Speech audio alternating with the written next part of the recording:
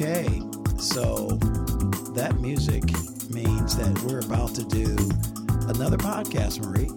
Amen. And it's entitled In the Word Podcast with Will and Marie. I'm Will. And I'm Marie. Absolutely. And what number is this? This is episode 223. Yeah. On our quest to do 1,000 podcasts. Yeah. Wow. So, yeah. We got a ways to go, but light years to go. we have to persevere and keep going. Yeah. When you say it now, it just makes it seem like, wow, how have we been doing it that we only have 223? Did you say 223? Yeah, 223. And we're trying to get to 1,000. Yeah, we gotta speed it up or get up a little bit more. Well, we need to be faithful every week. Back to our once a week. You know, at least we do like 2 or 3 every 2 or 3 weeks rather than doing 1 a week. And if we did 1 or 2 a week, we would make more progress. Yeah, we'll get there. So I thank our listeners. You guys stick with us. Don't give up on us when we have these little momentary gaps. But we're going to try to get back to a more regimented schedule. Right. And I pray that people are listening because our goal is to just make the word simple, easy to understand. Right. Take whatever is keeping them from understanding what God is saying in His Word, and just help ourselves and them, other people, just understand what God is saying, so that we can do it. Right. Isn't there one of the scriptures that say they understood that they could do, something like that? I think it was in the Old Testament. Yeah, it was. Well, one was bad and one was good, and the building of the Tower of Babel. I think Genesis 11, pretty sure that's where it's at. They thought that if they put if they were one, that they could accomplish what they had set their minds to do. Yeah, not them. And God had to come down and confuse the language and set them straight. But I think that, and I was teasing about a goal of 1,000. We'll do as many as the Lord wants us to do in terms of podcasts. But I agree with you. We pray and hope that they are a blessing. And that they matter to those of you that are listening. Yeah. Because that's really the goal. Yeah. Not how many we do, but the quality of what we do. Yeah, because I think when people really start understanding what the Word says, that we'll be more productive. We'll believe God more. We'll have a change of life when we see just what the Word is saying about God, and it's not just words. And as you said earlier, it's not just begging. It's actually developing. Like you and I have a relationship as husband and wife. Right. So we're to have a relationship with the Lord. And we can't skip days and weeks and months and think that our relationship is going to be strong. Right. So that's all we're trying to do is for ourselves, learn what God is saying to us and help others, help break it down so that others can do it. Exactly. Understand what God is saying and do it. Exactly. And prayer is such when you do it with the mindset of what the scriptures lay out, it's so fulfilling and so rewarding. And when you get up from your knees or wherever you were praying, you can feel like a new person. You feel more empowered, and you feel more at peace. Yes. You know what I mean? So it's all for our good. Yes. And that's what we have to keep in our minds, is that God wouldn't ask us to do this if it weren't beneficial to us.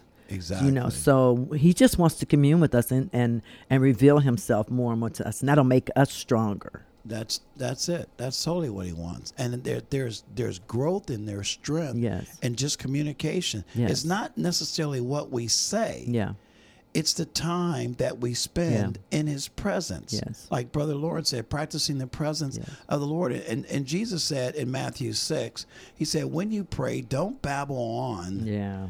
As the Gentiles do. They think their prayers are answered merely by repeating their words again and again.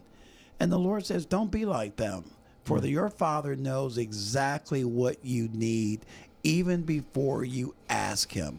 That's Matthew chapter 6, verses 7 and 8. So that tells me right there that prayer is not about volume. It's not about wordiness. It's not about articulation.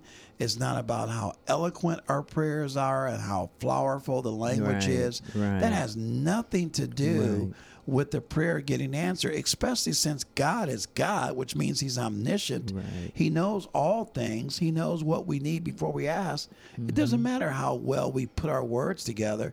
The Lord is reading our hearts. He's listening to our hearts. Yes. Yes. And, you know, as you were saying that, thinking about, you know, prior years and things, when we would pray at church, then you would hear somebody, ooh, she can pray. Ooh. Right. Just because it was, you know, how they heard it or whatever, not what they said or, you know, how God, you know, may have been pleased with that prayer. It was how they sounded. You know, they were articulate and they had a strong voice and all of that. Then they were known as great prayers.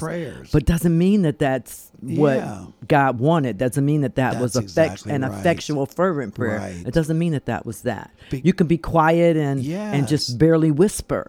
But if your heart is right, if you're really desiring to know God, then that's an effective prayer right there. Yeah. And just because you pray loud doesn't mean that the God hears your prayers any easier or any better. But if you're not taught anything differently, if that's what you came up in, because, you know, I'm a loud prayer too, unless I'm at home, then I'm on my knees talking to the Lord by myself. But, you know, I can be, you know, a loud and strong voice. I have a strong voice too when I talk sometimes. So I might fall in that category, but my heart is definitely not there. I really want to know God better and commune with him more and be in more of a relationship with him. Exactly. And I get excited and then my voice raises and it's, you know, loud and it's, you know, whatever. So everybody that prays like that doesn't mean that their prayer is ineffective. Exactly. It's just for us not to think that it needs to be that way. And just because people are saying, ooh, child, you can pray.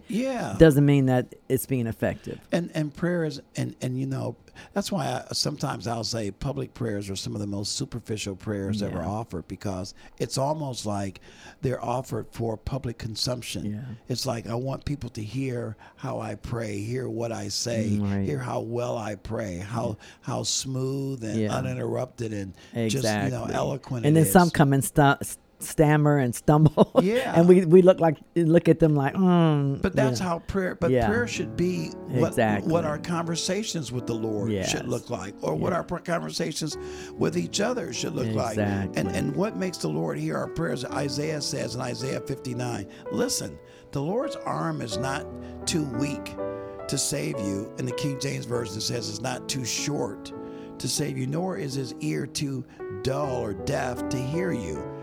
It's your sins that have cut you off from God. Because of your sins, he has turned away. And here's the key, and will not listen anymore.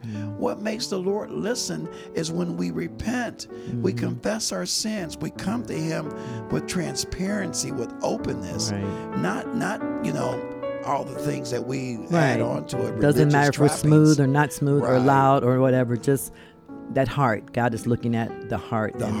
How we approach it. And Lord, may our heart be clean and pure before you. May you receive the glory from our lives. May our prayers be pleasing in your sight. May our lives be pleasing in your sight. And please help us to pray according to your word. Yes, Lord. In Jesus' name we pray. Amen. Amen. God bless you. See you next time.